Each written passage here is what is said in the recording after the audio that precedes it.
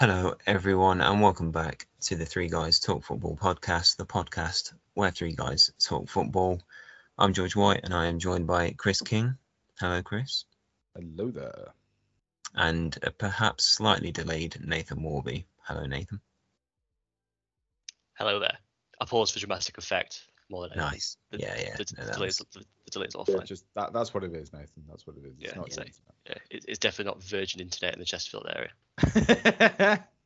It's going to be a pure dramatic podcast from here on out, especially as far as Nathan's concerned. And also because we are doing a very special podcast here today. That's right. I can feel the anticipation levels rising as I speak. We're going to talk about, in a slightly toxic football Twitter fashion, most overrated 11s in the current Premier League. So that's players that we feel get a bit too much love and don't necessarily deserve it. Now, this opens ourselves up to a bit of controversy, but that's what we do here at Three Guys Talk Football. And we're basically going to run through our entire 11s, and then each of us will get a chance to pick out a few players that we don't necessarily agree with, or that we want to, rate the praise on from other lads' picks. So, Nathan, to kick the drama off, do you want to start off with your 11 from back to front? Yeah, sure thing. So I've gone with Edison in goal, Kyle Walker at right back, Joe Gomez and Tyrone Mings at centre back, Luke Shaw at left back, and two midfielders of Jorginho and Bruno Fernandes. And then in a 4-2-4 formation, because I tried to cram everybody in, I've gone for Pulisic and Adama Traore on the wings, and Rashford and Bamford up front. Very interesting, and we'll dive into certain elements of that soon. Chris, do you want to give us yours? Yep. Sorry, I'm just still fuming about the fact that Tyrone Mings isn't there. So Edison and Nats, Shaw, Tarkowski, Van Dijk, Alexander-Arnold in a 4-3-3, so that good old Declan Rice can be smashed in there, with McGinn and Bruno Fernandes, with front three of Wilfried Zaha, Harry Kane, and Mason Mount. Beautiful. So controversial stuff there, I'd say, but that's what we do. It'd be interesting diving into that. And mine is actually got quite a bit of overlap with Nathan's, which I was quite pleasantly surprised by. For once, we agree on certain things. But I've gone for Edouard Mendy in net, a back three of Virgil van Dijk, Rafa Varane, and Eric Dyer. Five in the middle as Pulisic at left wing back, Jordan Henderson, Declan Rice, Bruno Fernandes, and Richarlison, with Rashford and Bamford also up top. So Chris, you've kind of alluded to one of your gripes in Nathan's team, certain Tyrone Mings. Do you want to call Nathan out for that? Right. No. Can we hear Nathan's nonsense justification first, and then I can trash him down. We can hear his probably very valid explanation. Partially, potentially valid / bad justification. So go, Nathan. I just think he's the absolute definition of if he wasn't English, no one would care about him. Every time I've watched him play, he's made at least one very, very big mistake. I think the only thing that he offers to a back line is the fact that he's left-footed. I respect the fact that he's been at Villa for quite a few years, so he's probably got the leadership element there. But I just think if you took him out of that Villa side and put him in any other team, as we've seen with England, I just think he's an absolute liability. Go on, Chris. Clap back. No, I do get it. I get where people come from with Tyrone Mings. In the fact that like all the headlines are always like all the mistakes and all the issues and stuff like that, and the kind of the big stuff that you always see, but no one ever really goes on about all the little stuff that no one ever really sees, which is like things like the organisation, the fact that like most aerials won, most tackles won, most recoveries. Like in that Villa team, he leads like most defensive things. He's the top of. Now, I'm not saying that we're some kind of like defensive masterclass or anything like that, but I think if you take him out, we're so much worse, and I don't think that's ever really talked about. And I do genuinely think that he is really good quality. It's just like you say, he does have a mistake, and I'm not gonna try and say otherwise. I'm not gonna say he's the best defender in the world or anything like that. But I think it's to say he's overrated is pretty harsh, since a lot of people like make fun of him and jump on the bandwagon. Which is why, spoiler alert, I think he's underrated. Controversial. But Well, let's save some. I know. Let's save some for a future podcast. All right, listener. No spoilers. This is just a little tease, George. Don't worry about it.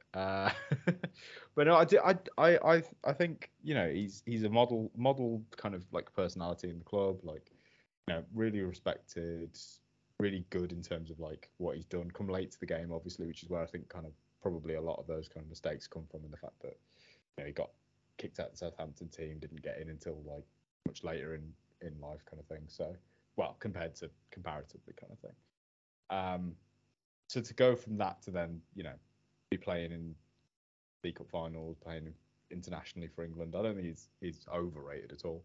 I think if you take in all the people like Nathan who think he's absolutely dire, and then the people like me who think he's actually good, and then everybody in between, I think that is actually just normally rated. So you just cancel him from your own underrated. No, because I think he's underrated because of people like Nathan. But you just said he's rated. Yeah, he is rated. But whenever we talk about underrated, I'm gonna be more defensive about him. But I don't want to clap back at Nathan too hard. Can I just quickly clap back at young Christoph? You can clap back if you want, but if I was to put together a top three might be harsh, like a top 10 worst players, I think that have been called up like for England in the last sort of 10 years or so, he would 100% be in it. No, he would. I've never seen him have a good. He's the clumsiest defender I've ever seen, and I've seen Harry Maguire. Oh, shut up, man! He's not worse than Harry Maguire. He's terrible on the ball, and he's got no awareness at all. Oh, you've got no awareness. Well, right, yeah, but I don't play the left side of a back three for England, so. 2000. No, he's not worse talent than this. Who's been called up? Right.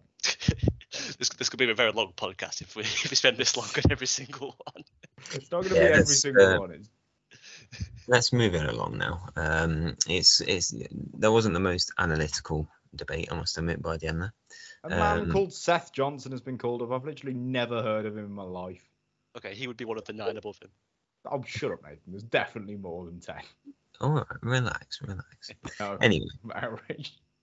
One that I disagree with, Nathan, sure. But a lot more peacefully, I'd say, is Jorginho. Now I can see why you put him in there, because to most people, like, he has mistakes in him, and sometimes he can get overwhelmed in the midfield. But we're just a different team without him. He's the proverbial metronome in that midfield, and when he has got the right players with him, he does make us tick. You can always notice, and Chris will back me up on this, that he's not on the pitch when he's not on the pitch. We're not the same team. We look a bit clueless through the middle. I fully agree. The amount of times he's come on playing against Villa and then just bodied us makes me so sad. Yeah, and that midfield two of Jorginho and Kante in a midfield two, which is crazy considering Jorginho looks like his legs weigh 3 tons each. They managed to win a Champions League together against some real top quality sides, and he dominated in that. And then he went and helped Italy win the Euros just a couple of months later. Care to defend yourself? Yeah, sure, like, just to clarify, the one with Jorginho, like, it's fair, same with a lot of the ones I've got in here. It isn't necessarily me saying, oh, I think that they're horrendous, even though in Tyrone Mings' case, I do. But I just think it's, even though I think he's a decent player, like 100%, I just think, I think it more comes from the fact that, like, him ranking so highly in the Ballon d'Or and things like that. I just don't think his quality as a player kind of justifies him getting those kind of plaudits. Like, I think he does very similar things that people like Jordan Henderson kind of get criticised for doing, if that makes sense. I think it's more like, I'll explain it. I guess, like, I think he's quite fortunate in the sense that he happened to play for 2 teams that did very well that's like in one particular season, but I don't think he necessarily contributed as much as people made out. But I think he is a decent player. Yeah, see, I disagree. I think we wouldn't have won the Champions League without him in it, and he wouldn't have won the Euros without him. And also, he was phenomenal for Napoli as well in that Maurizio Sarri side, and they were a Raul Albiol from winning the Serie A. But I get what you're saying.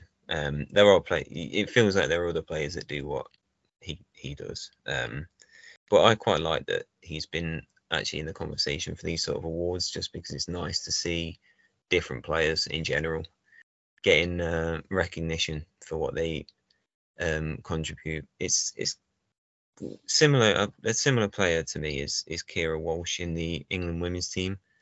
I just love those sort of players where you barely even notice what they do when the game's on, but you notice when they're not there, and just you notice that the defense looks clueless without them in front of it. And I think it's a difficult one to do, especially in the Premier League. I think that's what impresses me is, like I say, he can get overwhelmed if he doesn't have a partner to kind of bail him out in terms of the miles covered. But when he's in there with the right people, i.e. Kante or Kovacic, he is a good player. But I get what you're saying. If you need someone else next year, then maybe you don't deserve to be in these individual awards conversations.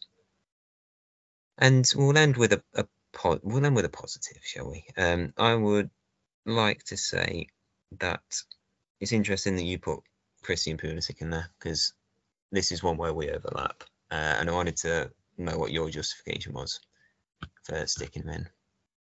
Yeah, again, it's like it's similar kind of thing to Jorginho. It's not that I think, he's absolutely awful. I just think certain players, for whatever reason, like maybe the fact that he's from the US and he's kind of like their sort of star man. I think certain players just get this hype behind him, and I just think he hasn't done enough yet to justify it. I think he's more he's shown like little glimpses of his quality, but then I think he's known to go missing for big portions of the season. But then he'll pop up every now and again and do something really impressive. So again, like I know he's relatively young, so he's got potential, but I just don't think the hype's justified just yet. But I think he's got the chance to be a top player in a few years' time. I think he needs a mid-table club. Maybe. You know how like Zaha when he was at United was a bit like ropey, but then goes to Palace and he's the main man and suddenly he's amazing. Yeah, I think he needs to not be in the Premier League, to be perfectly honest. I think it's too fast-paced for him, physical. His injury record is definitely alarming. He's stayed fit this season, but he hasn't played that much, so that's probably related. But yeah, I completely agree. He's treated like he's Eden Hazard when he's only got the potential at the moment to be that sort of level. He's not shown it anywhere near regularly enough. In fact, the past season and a half, he's been pretty poor. And yeah, he has so many people, including himself, constantly bringing up that he doesn't get much game time. But then he gets game time and does very little with it. Now, there's a caveat. The caveat is, he's played kind of wing back and out of position, and he doesn't complain, which I respect. But it is annoying that every international break he seems to go back to America and just talk constantly about how little game time he has, and then he comes back and does none of the talking on the pitch. He's really frustrating to watch at times. But yeah, like you say, he's treated as this kind of messiah figure by certain people, and it's just not at all justified. So it's nice to see that I'm not just going mental on that one.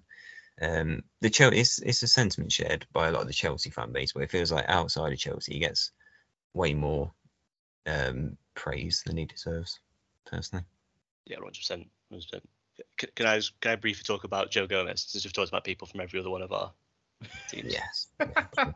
just because like whenever I see his name, like I feel like a vein popping out of my head. I can just feel the rain. I think like if we're doing an 11 of the most overrated players, I think Joe Gomez might be captain of mine, or even player manager. Like I watched I think the same with like all the ones that we mentioned. Like I watch him week in, week out, and I've never seen somebody be more rescued by the fact that he's quick and playing next to someone like Van Dijk. Like he seems to have one or two decent games a season and seems to live off that, and he's still rated as like a possible England prospect, and like, he had a good game against Man City the other day, and there's already talk of him, sneaking back into that England side, and he should be nowhere near. He's like his defensive awareness is as poor as I've seen, really, and I think I don't understand what Klopp sees in him personally, and it's a similar one with Pulisic, where it's like it feels like everyone else seems to rate him, and I just don't. It helps. I have stopped rating him since Ollie Watkins and Jack Grealish bodied him in that 7-2, and you got hooked at half time for being how terrible he was. Like he just makes so many mistakes that just don't seem to get picked up on. You know what I mean? Like one thing you said about Tyrone Mings that was fair is that it's similar with Harry Maguire as well, where it's like he makes a mistake and they're getting ripped apart in the press the next day. But I think with Gomez, I think he gets away with it a lot of time. I think because we've got Alisson in goal and obviously Van Dijk when he's playing well. I think a lot of times his mistakes don't necessarily lead to goals because he gets rescued by somebody else. That's a very good point. And I think if you put him in a slightly poorer side, I think he gets shown up massively. Oh God, when we were linked with him in the summer, I was like, please don't get him. Please take him. Just take him. No, we weren't anymore because Stevie G's gone, but I was just like, please no. It was, no, I agree with you, and I think as well when I've watched him, he always seems to like shy away from it. I don't know if you agree with that. Oh yeah, he's so nesh, it's unreal. Like he just like you never see him put in a big tackle or anything like that. The amount of times that he'll sort of go in for a 50-50 and come out on the losing side of it. Like he never seems to commit to anything. It's very 50-50, but to Joe Gomez, it's more of a 70-30. Yeah, he's very good at the the stuff that looks nice, bringing the ball forward and sort of he might do a little body feint and sort of breeze past a player. But when it comes to the actual like art of defending, he's a high championship, low Premiership level at best, I think. Yeah, he's not an artist. Let's put it that way. He is not. Chris, you're now in the hot seat. What people we want to bring up from our own 11 that haven't been discussed yet? We'll decide that about your 11s. Nathan, any that stand out from Chris's 11 that you wanna chat about? Have a word with? Anything like that? So, like, I'm going to be another Liverpool boys in there because the way we play at the moment, I feel like I haven't got a decent enough comeback. The one that stands out for me is Kane. I think, there is logic with this actually. There is genuine logic. Do you want to do that first then? Yeah. If I give you my justifying argument, and then you can see if it makes sense or not. Because sure. I forgot that Rashford and Bamford exist because I hate them so much. So I forgot that anyone rated them. So I just put them in that same kind of like vein of just, oh, no one thinks they're any good because I personally don't think they're any good. And all the people I talk to don't. So I forgot there are actual people who think they're any good. So that's partially it. Partially as well, because yes, I ain't gonna sit here and say that Harry Kane's not a phenomenal striker who does wonderful bits for Spurs every year. Is going to go on to have an incredible legacy in the Premier League in terms of amount of goals scored. That you can't take that away from him, and I'm not sit here and try. But I think there's a lot of times, apart from that season where he was obviously top in assists and goals, especially for England as well, where he just is a black hole in the team. Where if he's not scoring goals, nothing's happening. And I think so much of what Spurs do is built around accommodating that almost. So that when he goes to England, for example, and it's not done, and then he just literally just scores penalties or the occasional goal. Whereas I want a more complete striker, especially with his goal output as well. You'd expect him to be able to do more of linking up play, doing passes, actually being quick off the mark and stuff. He's so slow, and so just bullish. So I think he's overrated in the fact that I don't think if you put him in the same world as an Alan Shearer if they were playing at the same time, for example, I don't think we'd be talking about Harry Kane anywhere near as much. I think he was quite fortunate to be in a Premier League where strikers weren't the priority. You look at him now, he's having a really, really good season, but no one's talking about it because Haaland's just destroying the Premier League. So yeah, they're kind of my arguments. It's not necessarily I think he's a bad, like you were saying about some of yours. I don't necessarily think he's a bad player. I just think that to a lot of people he's this shining gold standard of striker, and I don't necessarily think that's true. I think if you talk about an out-and-out goal scorer, I don't think there's many players better than him. Like, probably the only one in the world that I can think of right now is Haaland. Do I agree about the link-up play stuff? Like, I disagree about the Shearer thing because I think Kane's a more complete player than I think Shearer ever was. I think Shearer was very much just put ball in the net.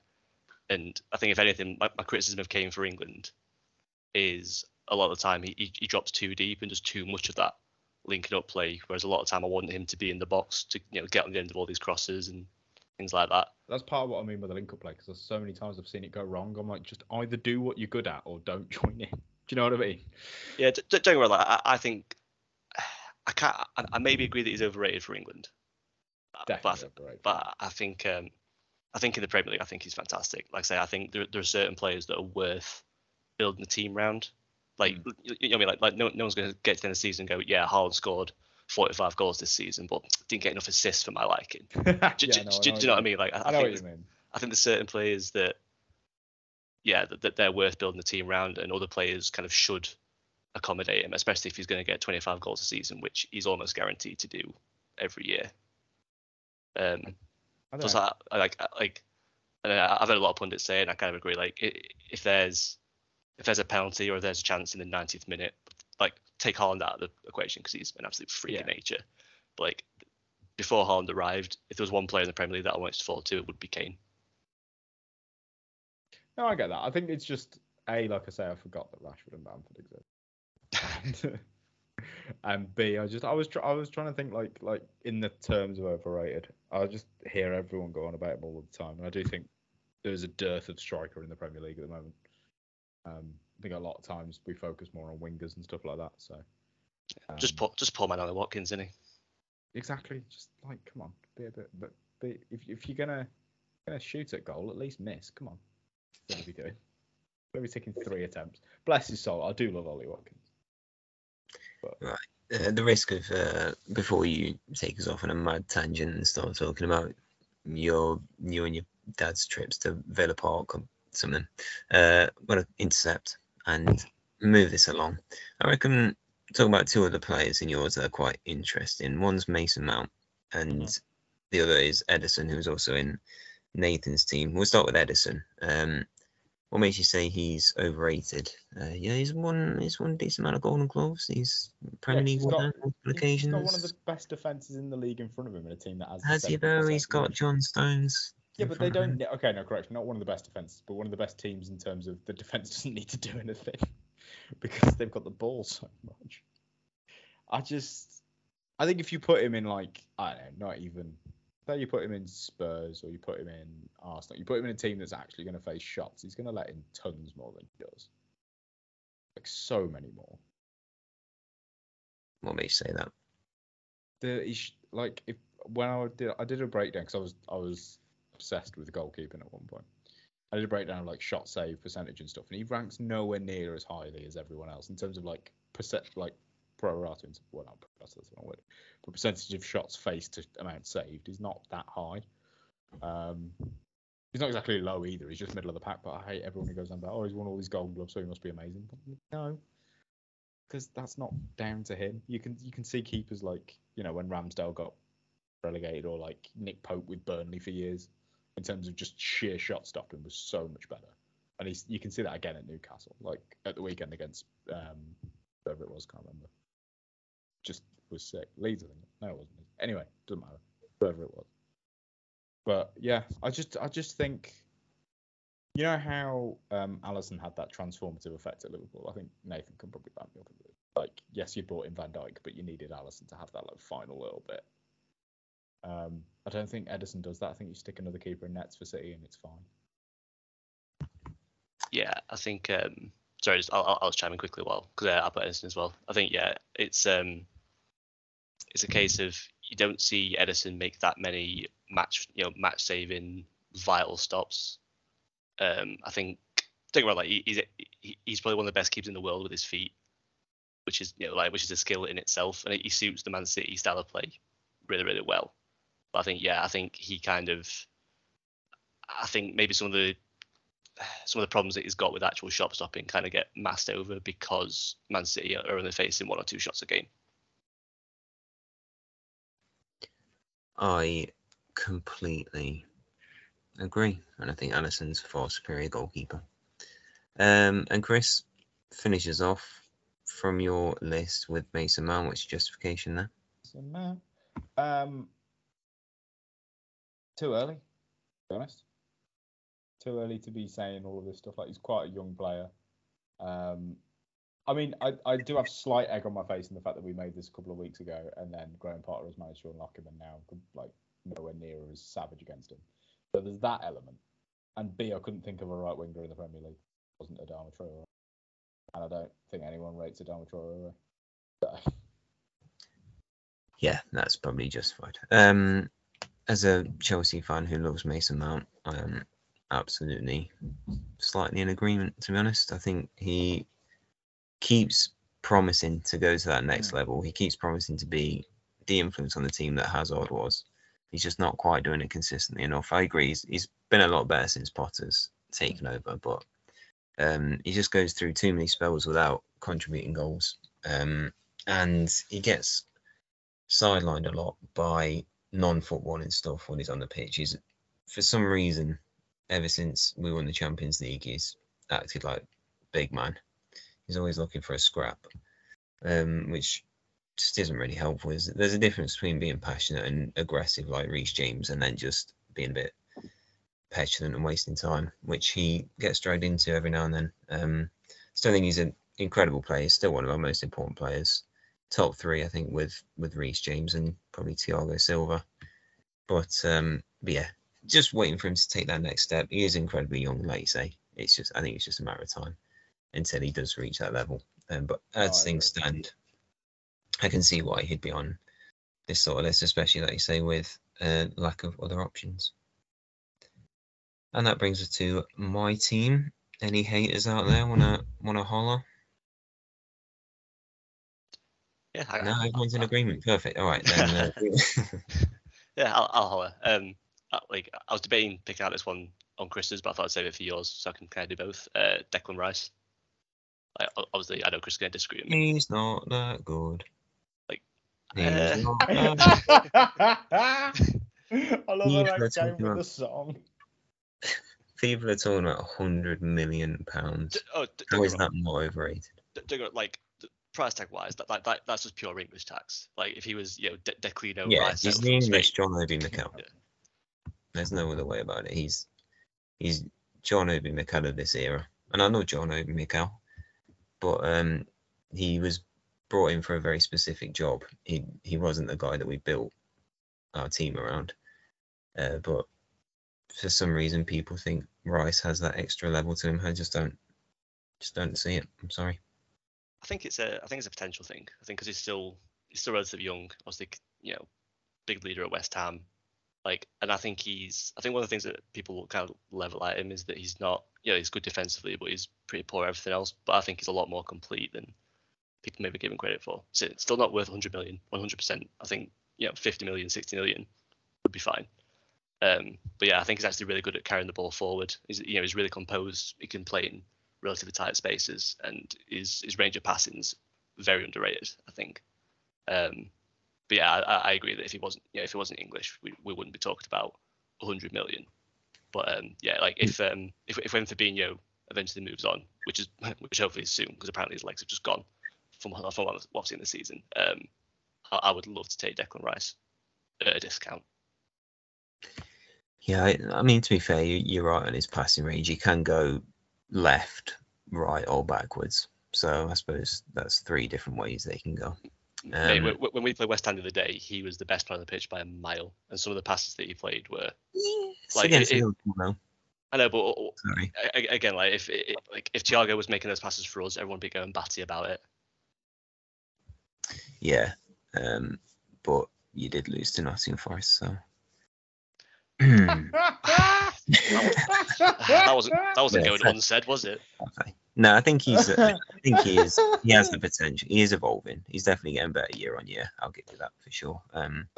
He keeps growing in confidence, and with that, growing in ability. I'm sorry about the cheap dig. One thing I will say about Declan Rice, I do forget what his age is. Do you know what I mean? It does feel like he's been around for a lot longer than he has. Feels like he's been around for like 5,000 years, and he's not even broken 25 yet. So I agree in terms of the fact that he's a good player, but I do think he's overrated because he's not there yet in terms of like what everyone says he is versus what he actually is. If that makes sense. Yeah, I see that. Yeah, I see 100%. Right.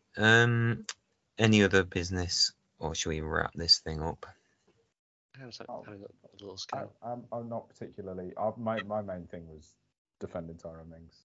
Apart from that, I'm fine. You're happy. You've done your work. He'll love you now. Oh mate, You'll that be was- getting a DM from him saying thanks, Chris, for Oh Christ! having my Don't even back. joke about it. I think I'd cry. Yeah, knowing him, he'd probably send it to himself. That was meant to be like some own goal joke. Didn't go down well. And with that, Just awkwardly yawned. He probably just missed the fact that you've sent it and let somebody run and take it and put it in the net. we will wrap this up then, I believe. Not too heated. I feel like we kept that pretty civil. Yeah, I feel like we started with the most heated one in Tyron Mings and got like gradually more like amicable. more chill, yeah. More Yeah, we- like, yes, I see your point. Well done. Yes, thank you very much. It's We like, got Chris angry. I see your point, but I also think you're wrong. Yeah. Well, he was never going to end any other way. Next one, underage players. That might be a bit more. I think that'll be a friendly. I look forward to that. I had a lot more like not fun with it, but like there was a lot more to choose from, if that makes sense. Yeah. Is yours as Tyron Mings 11 times? Yeah. How did you know? I haven't done that yet, so Keep the suspense. exactly. We know Chris is, but all right. Well, thank you both for joining me. As always a good chat. Thank you, listener, for listening. We'll catch you on the next one. Goodbye.